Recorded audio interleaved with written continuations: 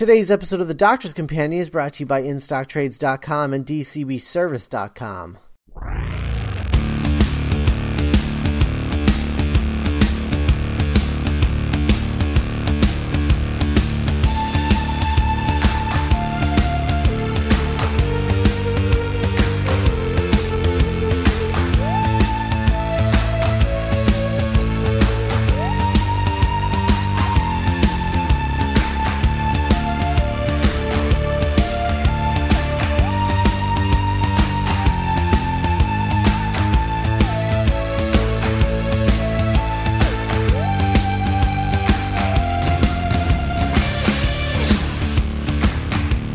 Hello, everyone, and welcome to another episode of The Doctor's Companion. I'm Scott Corelli. And I'm Matt Smith, but not that Matt Smith. And we are from Mind Robber Productions, which can be found at mindrobber.net, where we have a couple of podcasts. We've got this one where we talk about exclusively Doctor Who, and then we've got the other one, our flagship podcast, called The Mind Robbers, which, while it's named after a Doctor Who episode... we actually talk about everything that isn't Doctor Who. If you like our shows, though, you should review them because that helps us out as long as you're reviewing them positively. If you aren't, please don't bother because that does the opposite of helping us and you're just being a jerk. If you have questions, comments, concerns, any other sort of cool thing you might feel like sharing, you can email those to podcast@mindrobber.net. Or, if you want to start a discussion with us or other listeners, then you want to go to the website, mindrobber.net, leave a comment on this episode or any other episode that you feel like commenting on, and let us know what you're thinking. Matt, how are you? I'm good, man. How are you? We're here to talk about more Doctor Who, and it's Christmas! It is Christmas. Woo! Happy Christmas! Yeah. When you guys are listening to this, it should be Christmas Eve. So, woo! Excitement! Yeah! So we're talking Abominable Snowmen and A Christmas Carol later. But first we're going to talk about The Abominable Snowmen, which is a second Doctor story. Patrick Troughton, Jamie, Victoria, Yeti. You know. Yeti. Warrior monks. Yep. Tibet, and a severe lack of snow. No snow. No snow whatsoever. No snow. Which is weird. Yes. It's weird. Yes. So, what would you say is the background and significance of the Abominable Snowmen? Well, I think the biggest one is that this is the first introduction of the Yeti, or the Abominable Snowmen, but they're really the Yeti. But more importantly, actually, they're really the Great Intelligence, as we'll talk about in just a few minutes. But the Yeti are significant because they're the first Doctor Who monsters who weren't the Cybermen and who weren't the Daleks to reoccur, and who have not appeared in the new Doctor Who, which is really interesting. They haven't even appeared in color, have they? No, they have not. Yeah, actually, there is an appearance of one, like the arm of one in the Five Doctors. It attacks the second Doctor, and the Brigadier in a cave at one point. But this is really their sole appearance. This and the Web of Fear. But this, I mean, you wouldn't know it, but this is really like the first the first story of a much more famous story. And it's written by Mervyn Haseman and Henry Lincoln. Just wanted to make sure I got those names right. Haseman and Lincoln, who would go on to write this story's sequel, The Web of Fear, and The Dominators, which is rubbish. One of the worst Doctor Who stories I've ever seen. And it's also directed by Gerald Blake, who would eventually go on to direct The Invasion of Time, although there he was erroneously credited as General Blake. The only reason I know about that is because I listened to a podcast the other day where Toby Haydock actually just randomly pulled that one out of his ass. So, just stuff to kind of keep in mind. We're in the middle of season 5. This is the quote unquote monster season, where every story in this season features a monster of some kind. Which is funny because all the monsters in this season are, not counting Enemy of the World, which is not a monster story. The monsters are either Cybermen, Yeti, ice warriors or evil seaweed. So that's your monster season. And it's this is really the point where the show basically hits formulaic base Under Siege, and to get to a more personal opinion point, the point at which I kind of lose interest in Doctor Who. I'm not a huge fan of the bases Under Siege in general. By the time I started watching them, I was already bored with them by the time they'd started. But this is an interesting sort of idea. It takes place in Tibet, in a monastery with warrior monks versus a bunch of Yeti. But there's more to it than that. And I think it's going to have some good conversation. Not probably a lot, but some good stuff. Also, only one episode exists. So. Yes, episode 2 exists. The rest are all missing. Which, by the way, did they do some sort of remastering on that single episode? Because it looked really good. Yeah, they remaster every episode that comes out, or they try to. Okay. And I think that was on the Lost in Time box set, which is a collection. It's a hodgepodge of all of these missing episodes that they didn't really get to put in a main release because no one's going to buy a single episode of The Abominable Snowman. I mean, I wouldn't. But they remastered all those episodes and made them look really pretty and good for the DVD, and that what you're looking at is a remaster version of that. And the stuff that they do with the black and white is really, really spectacular. When they get a good remaster on it, it just looks so gorgeous. Absolutely. All right, well, before we continue, this is a reminder that today's episode is brought to you by InStockTrades.com. We can purchase our book of the month, Black Sad Volume 1 by Juan Diaz Canales and Juanio Garnido. It's available for only $16.49, which is 45% off. Its suggested retail price of $29.99. And remember, all orders over $50 get free shipping. So go to InStockTrades.com, buy comic book trade paperbacks and hardcovers and all that good stuff. So thanks to InStockTrades.com.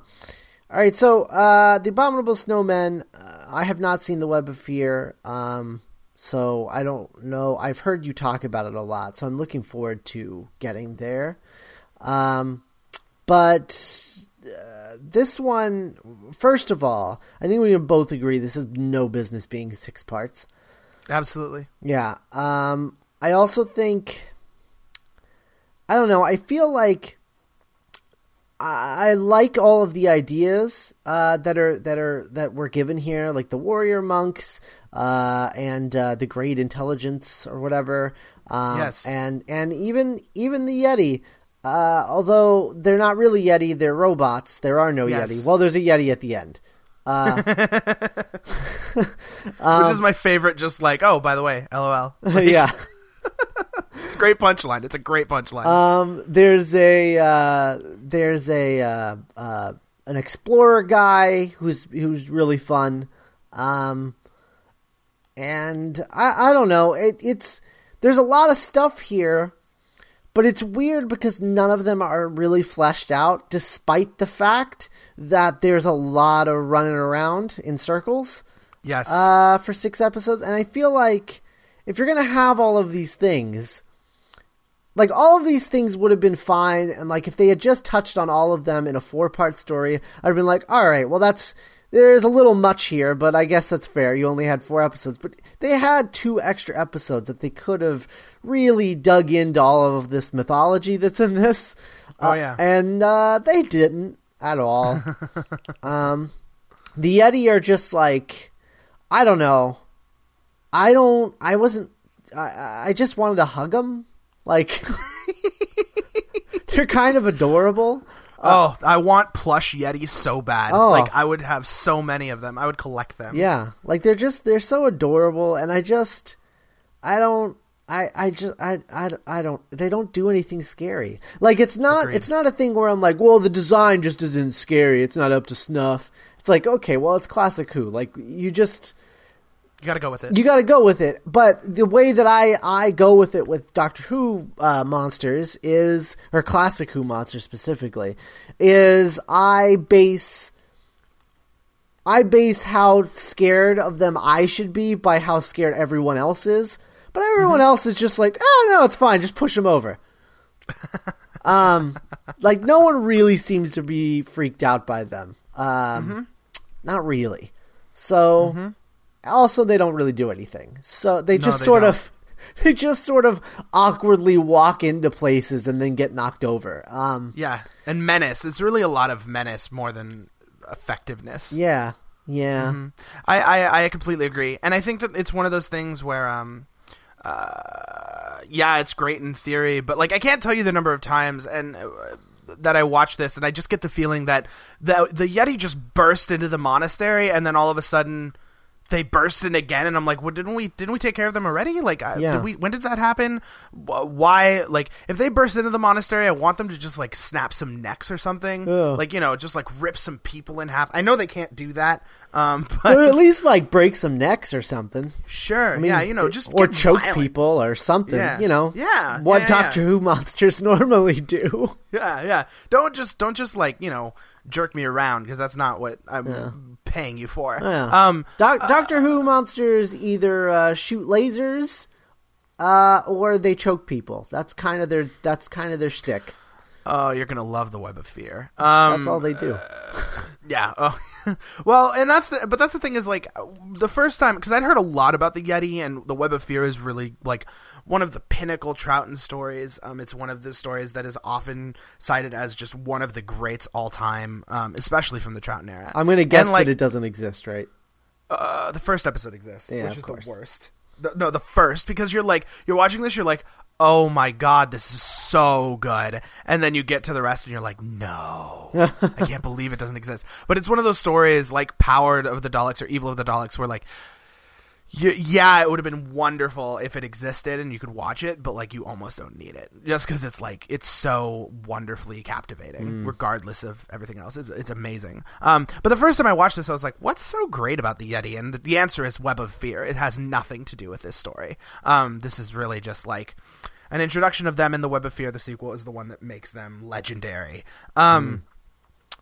But yeah, and I agree. I think it is way too long. It's one of those cases where when Davies takes over the show with Rose, he introduces the psychic paper to just convince people really quickly that the Doctor is who he says he is. The first 2 episodes of this are literally just, we don't believe you are who you say you are. And then just like, and that's so Troughton. That's like one of the Troughton hallmarks of the era, is just people not believing he is who he says he is. And it's like, no, I am. And it's just kind of like, it's just a waste of time. And every time I watch it, I'm just like, this is so pointless to do this. Like, it's just, you're marking time. And so it's not like, it's just not ideal. It's just not. Yeah. So I don't know. I think that, I mean, based on episode 2, I think that I would have been entertained enough watching this if it had all existed. But the fact that this was a non-existent story, and I was having to listen to it / watch images, it's problematic. It makes it very boring. I think the direction in episode 2 is very visual. Yes. And the director, Gerald Blake, does like a lot of really interesting things with the camera, and he does lots of like really interesting angles and things that I like a lot. But we don't get to see any of that in the reconstructed episodes, or at least, I mean, we get to see images, but of course the images that exist are very generic, or at least they use very generic images because they're just like, oh, the Doctor's talking, so let's throw up a picture of the Doctor. Yeah. That's not necessarily, I mean, it could be a picture from episode 1, as long as it's a picture of the Doctor, they don't really care. Or from a different episode. I mean, reconstructions will often steal source material from different stories just to make it all weave together to get the right expression to do that. Right, and it's like, it's good, but it's one of those things where it's like, the reconstruction, the telesnaps, I don't know if I've ever mentioned this, but the telesnaps that exist because the BBC or the production paid this guy to have a camera and just take a picture of the television screen every 30 seconds. Like, which is great. I mean, it gives you some sort of visual archive of the story, but it still means that you're missing, 29 other seconds of footage per minute. or per photo. And that's fine. It means you get some really cool moments, like you get a great shot of Victoria wrestling Padma Sambhavar in the 6th episode, but it also means that you're missing out on other bits and a lot of other wonderfully visual stylings that you just can't capture, right?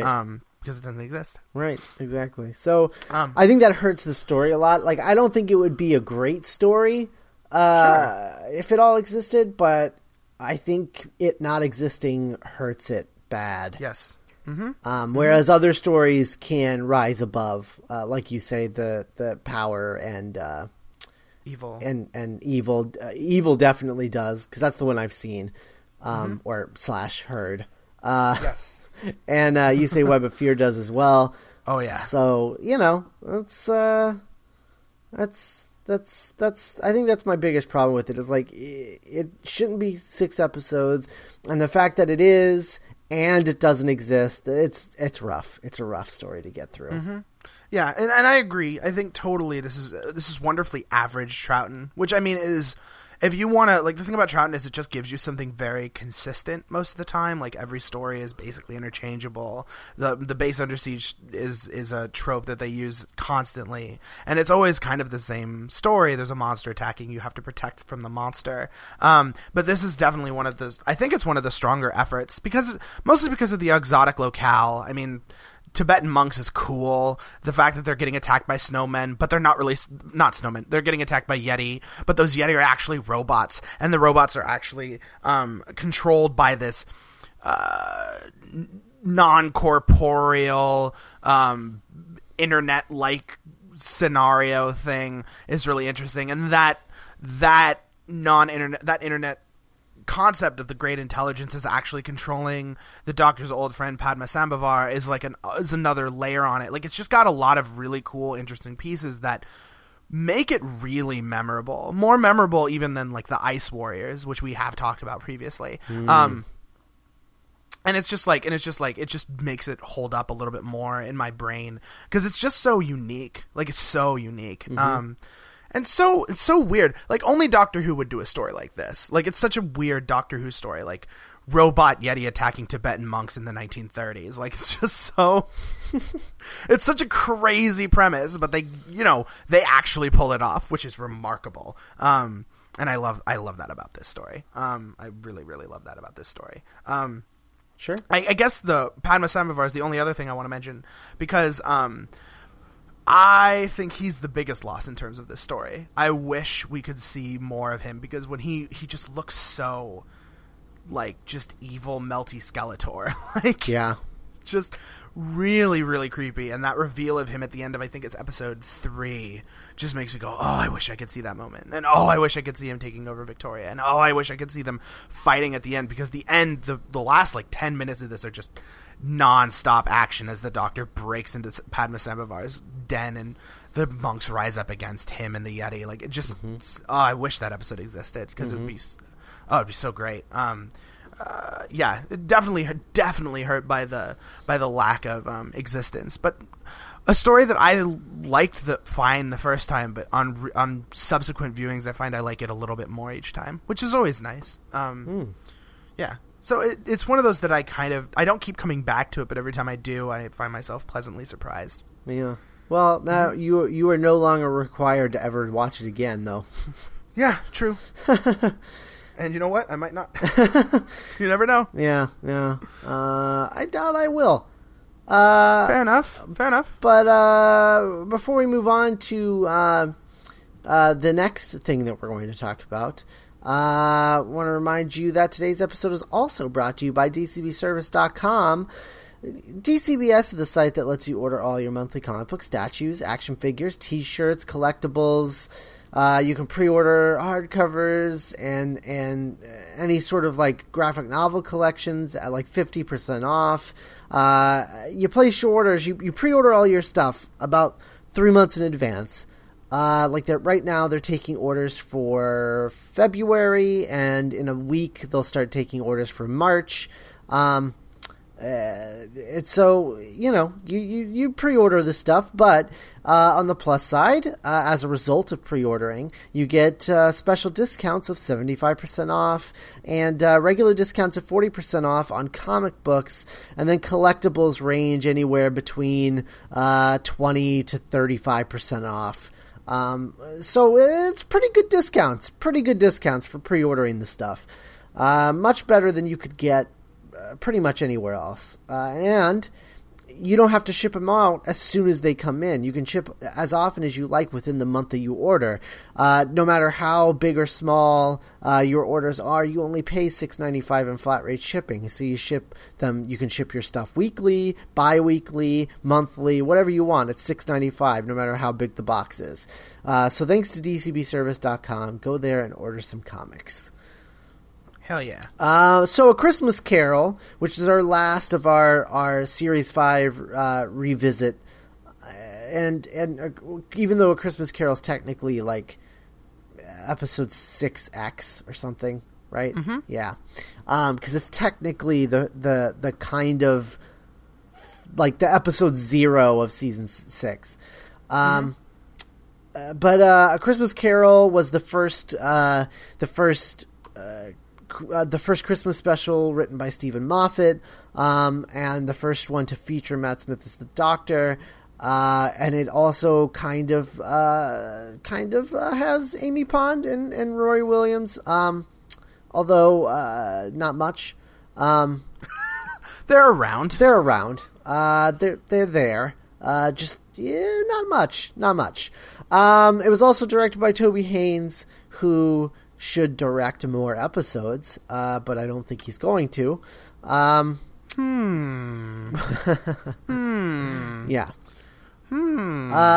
But no, this has always been, ever since it aired, it's been my favorite Christmas episode.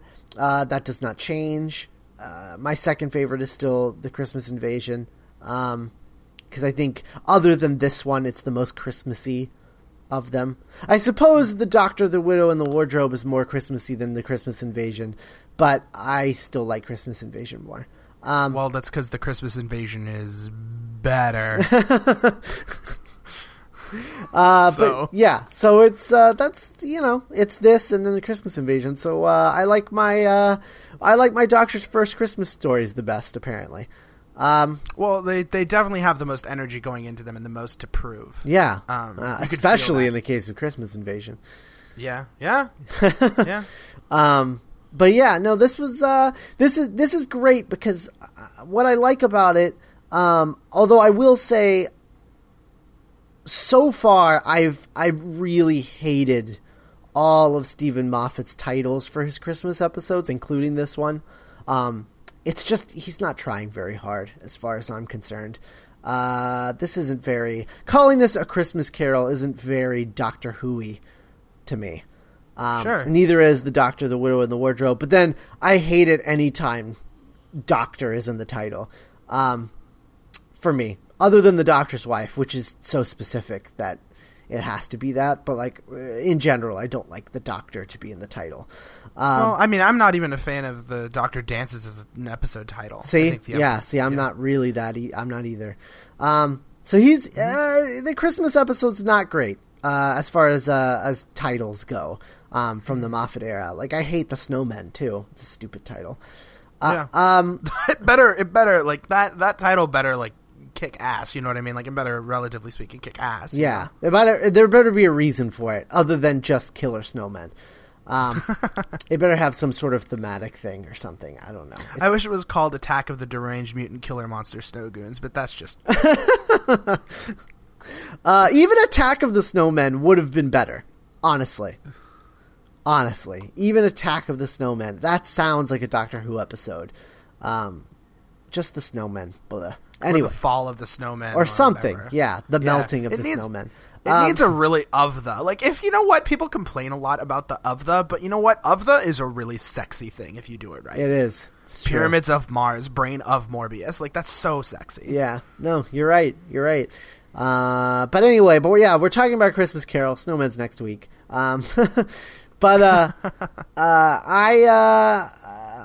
despite the title, which again I hate, is a little too on the nose.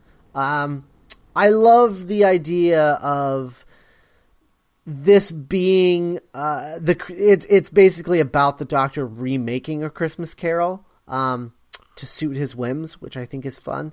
I think Kazran Sardik, like the thing that I love about this, I think more than anything, is while I was watching it, I got this overwhelming feeling of like a comic book annual where you get this very, like, you get a extra long story and it's thick and it's meaty and it's just, there's a lot there and you get a lot. And like every minute is used to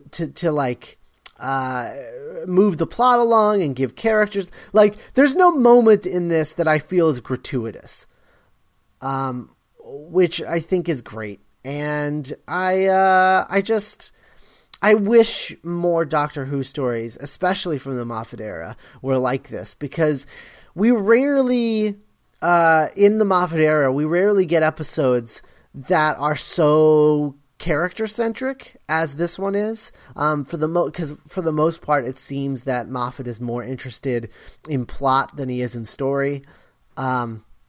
And in characters, it seems like his era is very tied into who the companion is and the companion and the Doctor's relationship, and he doesn't feel like his audience cares about these characters who come into an episode, have a story, and leave. But I feel like that's what makes Doctor Who so special, and I think that this is sort of a really great example of that, and I feel like he should do this more, and he doesn't, and it makes me sad.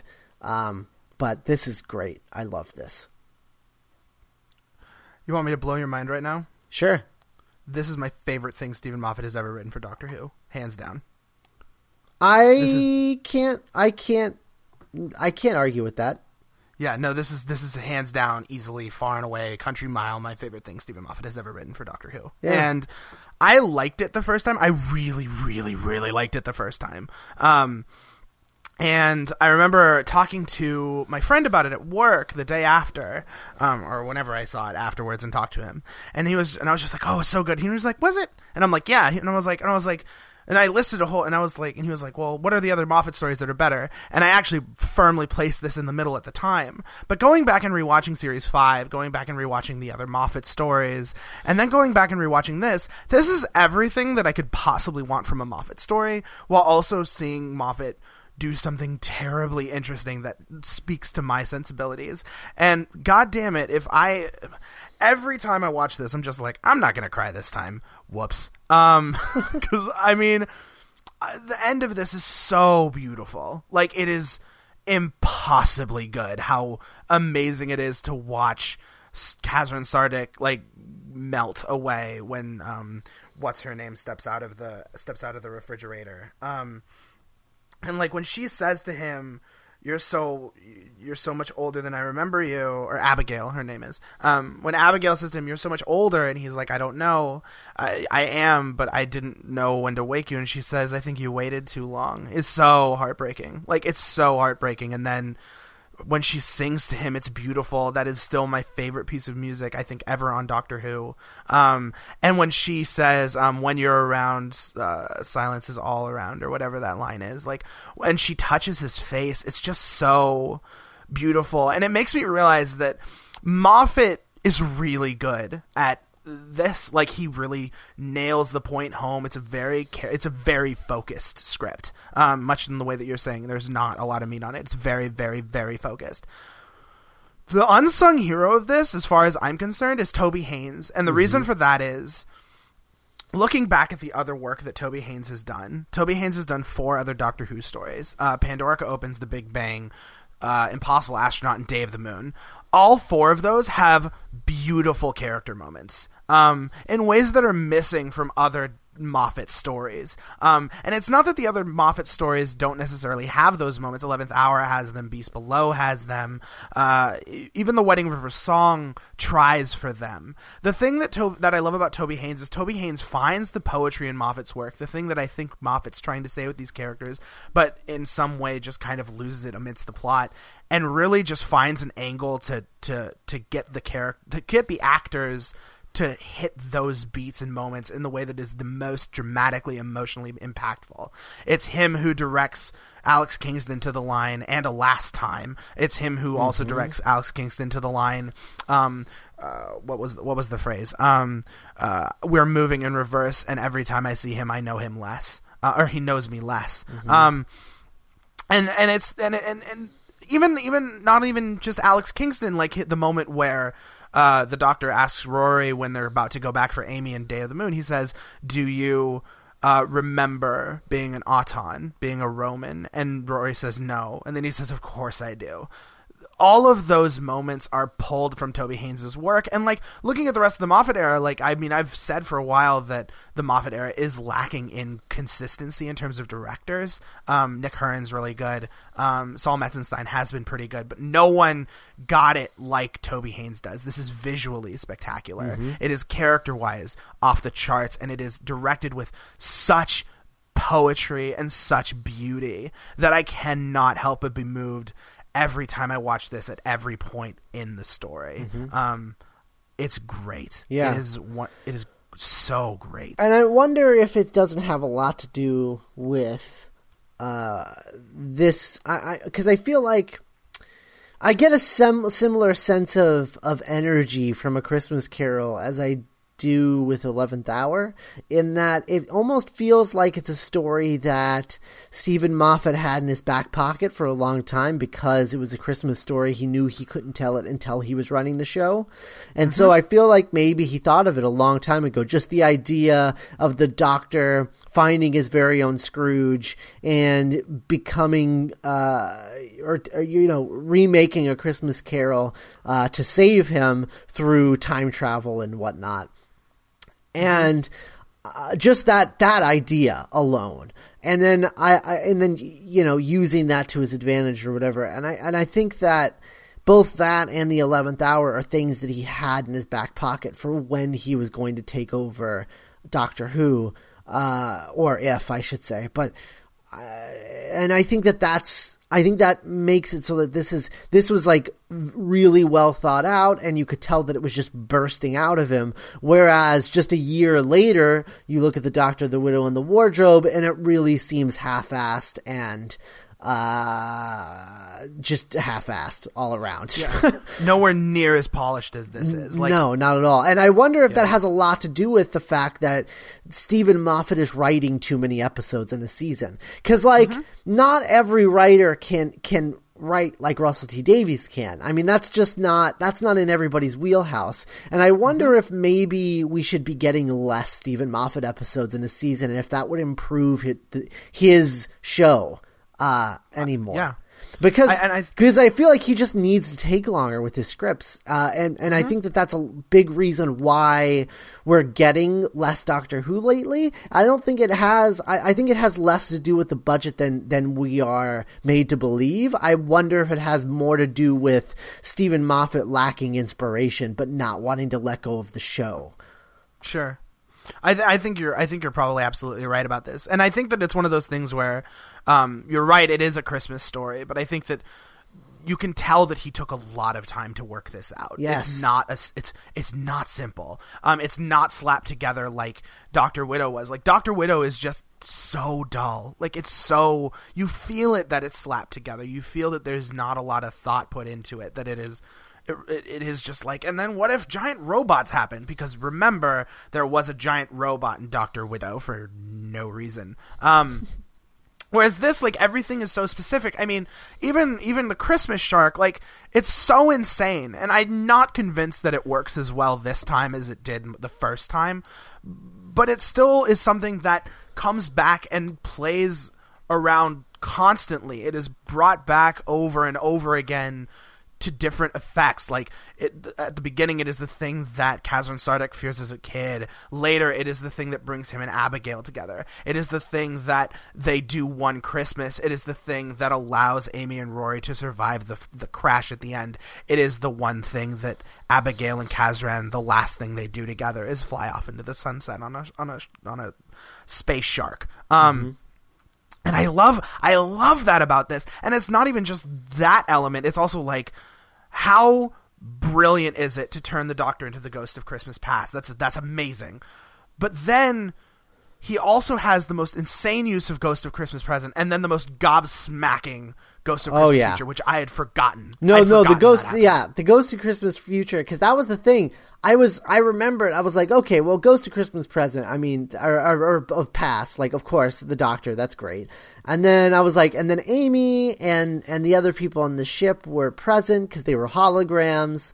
And I was like, so that's really, I was like, what was Future? And the thing that is great about the Ghost of Christmas Future is that it's, the thing that makes it so special, I think, is that it really, like, Past is really carried out, and then Present's happening, and you're like, oh, I wonder how long before you get to Future. And Future is immediately after Present. Yeah. So it feels like it comes out of nowhere, and it's perfect. Mm-hmm. And it's also a great sort of like twist on the Dickensian aspect of Christmas Carol, because everyone knows the stereotype of Christmas Carol. Christmas Past is this young, beautiful woman. Christmas Present is this Hagrid-like character. Christmas Future is the Grim Reaper. Whereas what Moffat does here is he says the Doctor is Christmas Past, which makes sense. And like you said, Amy and the passengers are ghosts of Christmas Present, which is really, really, like, really haunting. Mm-hmm. The way that Haynes shoots Amy is something that's always stuck out to me. The lighting that he uses on her is perfect. It's so eerie and creepy. And then to turn Kazran himself into the Ghost of Christmas Future for himself is so, like, oh, why didn't I see that? You know, like, you're just like, oh, God, that's so brilliant. Yeah. Because you just don't expect the return of young Kazran. Like, it's a thing where it's a thing where if Charles Dickens himself could see it, he'd probably think, oh, why didn't I think of that? I used a lame Grim Reaper. This is so much more poetic. So true. So true. Yeah. I have time travel. I'm such an idiot. Yeah. And those ghost things, I think, more than anything, are the thing that make this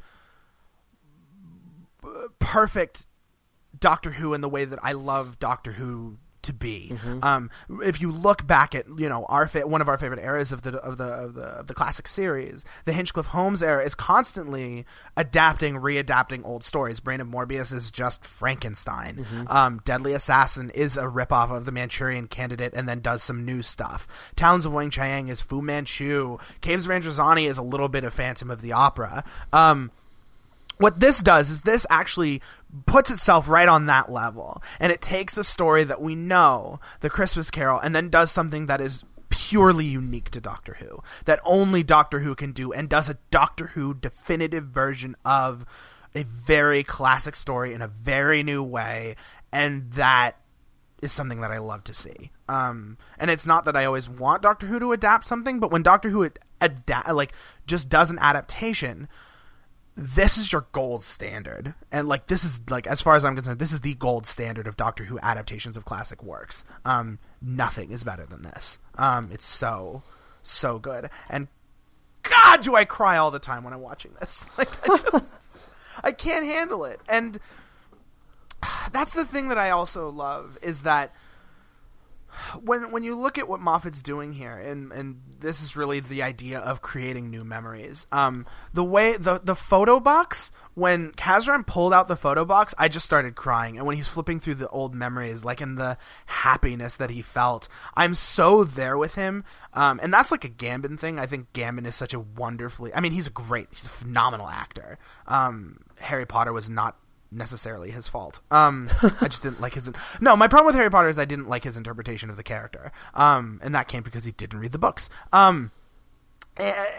he is so good at conveying the pathos of what he's doing. Watching him turn around and see the portrait of Abigail and that smile of joy, the jubilation of rediscovering who he was as a child, is such a wonderful metaphor made reality that Doctor Who does so well, that I love stories doing so well, that it just, it's so thematically resonant to me. Just rediscovering who you were as a child, like, it's so beautiful, and watching him go through the love, the loss, the happiness, the heartbreak, and seeing them open the doors again and again, and how happy Abigail is and how happy Kazran is, and it's so affecting. Like, it's so affecting every time. I just can't get enough of it, and the emotional gravitas of it. It's a brilliant episode. It really is. It's so good. It's so good. If Stephen Moffat, like, if he needed more time to do things, and this was the sort of stuff we got, whatever. I would never complain. No. I would never complain. And it was one of those things where it's just like, throw stories to other people, because it's technically less work to rewrite than it is to actually develop your own idea. If someone came up to, like, it's much easier if someone has already laid out a basic skeleton structure for Moffat to kind of graft something else onto that. That's much easier to do. And if Moffat wanted to cut back and just do openers and an episode in the middle and the finale and a Christmas special, like, because that's two less than he's doing. I don't even this year. think he needs to do the Christmas specials. Oh, fair enough. Give next year's Christmas special to Neil Gaiman. Could you imagine a Neil Gaiman Christmas special? I would love that. Oh my God. But no, you know what? You're right, and it's like, just because really, after Christmas Carol, what does he have to say about Christmas? There's nothing else he has to say about it. It's the perfect Christmas story. It's so perfect. Yeah. No, it is. Yeah, and like, after Dr. Widow, like, it's just like he's doing it because he has to. Well, and the problem is that he keeps trying to find something new to say about Christmas. No. Like, that's the thing that Russell T Davies figured out. He had one thing to say about Christmas. He said it in Christmas Invasion. Then the subsequent Christmas episodes were just using Christmas as a setting, and that's it. The story itself had nothing to do with Christmas, and they were fine. Like, you said what you had to say about Christmas with the Christmas Carol. You don't have to keep bringing... You just use Christmas as a setting. You don't have to keep saying something new about Christmas. Just let it go. Like, it could just be at Christmas. And I have a weird feeling that that's what he's doing this time, which makes me look forward to the Snowmen. Because from everything that I can tell, it doesn't look like it's about Christmas, which is good. Yeah, and that's fine if they want to just use Christmas as, like, an aesthetic and a setting. That's perfect. Yes. Because that's, like, sometimes it's just enough that something is set at Christmas. Yes. Like, Die Hard has nothing to do with Christmas, really. Right. It's just set there, and the tone and aesthetic of that is all also. I mean, it's in Los Angeles, for God's sake. Well, and the next Doctor is another great example, where, like, the next Doctor is technically set at Christmas, and it's very Christmassy because it's got that Dickens-y thing about it, but it has nothing to do with Christmas. But it's still good, and it still feels good to watch at Christmas time. And it's got, like, it's got this theme of family and togetherness, but, like, it's not shoved down your throat. It's not like, we're together for Christmas. Like, this is very specifically, a Scrooge story. It's about how one guy needs to learn that, life is not awful, that there is joy to be had. And that's a very Christmassy idea, but it's not something that, like, you don't need to crowbar down my throat that Christmas is special and believe in this woman. Like, I don't need that from Dr. Widow wardrobe at all. It's just not what you need. But this is everything I need. And it's also, like, I love the aesthetic of the story. The steampunk of it is like, so good. Oh yeah. Like, it's so gorgeous. The opening shot of the city, so that it looks like Atlantis. The design work on the clocks and the streets and this is the perfect amalgam of science fiction and Dickensian look. Like, just God, it's gorgeous. Yeah, and I think that's also why this is perfectly one of the most emblematic Moffat stories, because it feels like a fairy tale. It feels like a far off fantasy land, and all of time and space. Where do you want to go first? Like, here, I want to go here. I don't want to go anywhere else. Let me just hang out in this cool place. And obviously Moffat has a thing for the Dickensian look for Christmas. Like it obviously he has a thing for it, because I mean, we're going back to that with the snowmen. In a big bad way. So obviously he's got a thing for it. And I'm looking forward to seeing what he can pull out with the snowmen. I hate to get my hopes up, but I'm kind of getting my hopes up. Yeah, I'm very optimistic. Yeah. I'm very, very optimistic about it. And I'm very much looking forward to it. And that's the thing is, like, Moffat also understands that the Doctor as an idea is like an H.G. Wellsian character, and Wells was born out of like the Victorian adventure model. So the Doctor himself fits so well into Victorian times. Like, that's why Talon's, like, you look at it and it just feels right. Besides just the fact that it looks, it looks Holmesian. It also Hinchcliffe Holmesian specifically. Sorry, but also Sherlock Holmesian. Oh, that too. I was talking about Robert Holmes. Sorry, Robert Holmes has become the Holmes as far as I'm concerned. And I don't know. I think I'm probably the only person on the planet who says that. But that's kind of the truth. Sherlock Holmes has taken a backseat to Robert Holmes as far as I'm concerned. But like that's the reason that I think that the Doctor fits there so well, because he has such a hodgepodge aspect, but also Victorian sensibilities and high adventure and all that sort of thing. Like, he fits so well into the steampunk that I love it. And I cannot tell you how much I love this story. I cannot tell you. It's wonderful. Yeah, it's so. This has got to be. If this is my favorite Moffat story, and this is my favorite story of this era, like, this is right behind The Doctor's Wife, which is really saying something. Like, oh yeah, oh god, it's so beautiful. It is. Oh my god, it is. It really is. I want to watch it again right now. Right. All right. Well, we're done here, so you can do that if you want. No thanks. I have other things to do. Yeah, so that's our episode this week, and that's the end of our revisits. So I hope you guys enjoyed that bonus content, because we're going back to regularly scheduled content starting next week with A Christmas Carol, and then what? The hell are you talking sorry, about I now? just read. I'm reading the script. Sorry. And I read A Christmas Carol instead of next week with the snowmen. Sorry. That's what I get for reading and not thinking. It happens. Yeah. Next time, think a little bit. Think. No, I'm good. Thanks anyway. So A Christmas Carol, like I said. No, the snowmen. Yeah, so hopefully that's good. That'll be out in just a couple of days after this one. And then after that, we're going to take a few weeks off and come back with the Ambassadors of Death. Hell yeah, we are. Yep. And then shortly after that, the Lazarus Experiment, which is a episode from the third season with David Tennant. And then the Romans, which is a first Doctor story. And then the Return of the Fifth Doctor with the classic Time Flight. Oh, wonderful. Wonderful. Time Flight and then the Leisure Hive. Talk about a double whammy of just me not wanting to be here. And then Shakespeare Code, and then Celestial Toymaker. You heard Shakespeare. You said Shakespeare Code. I pricked up. You said Celestial Toymaker, and I wanted to die. Yeah. Yeah. Yeah. Good times. All right. That's it. That's it. In the meantime, if you need to find us, if you're not celebrating Christmas, and you need to find us between this episode and A Christmas Carol, you can find us on Twitter. I'm twitter.com/Scott Corelli. Also Scott Commentary, where I might live tweet things from time to time.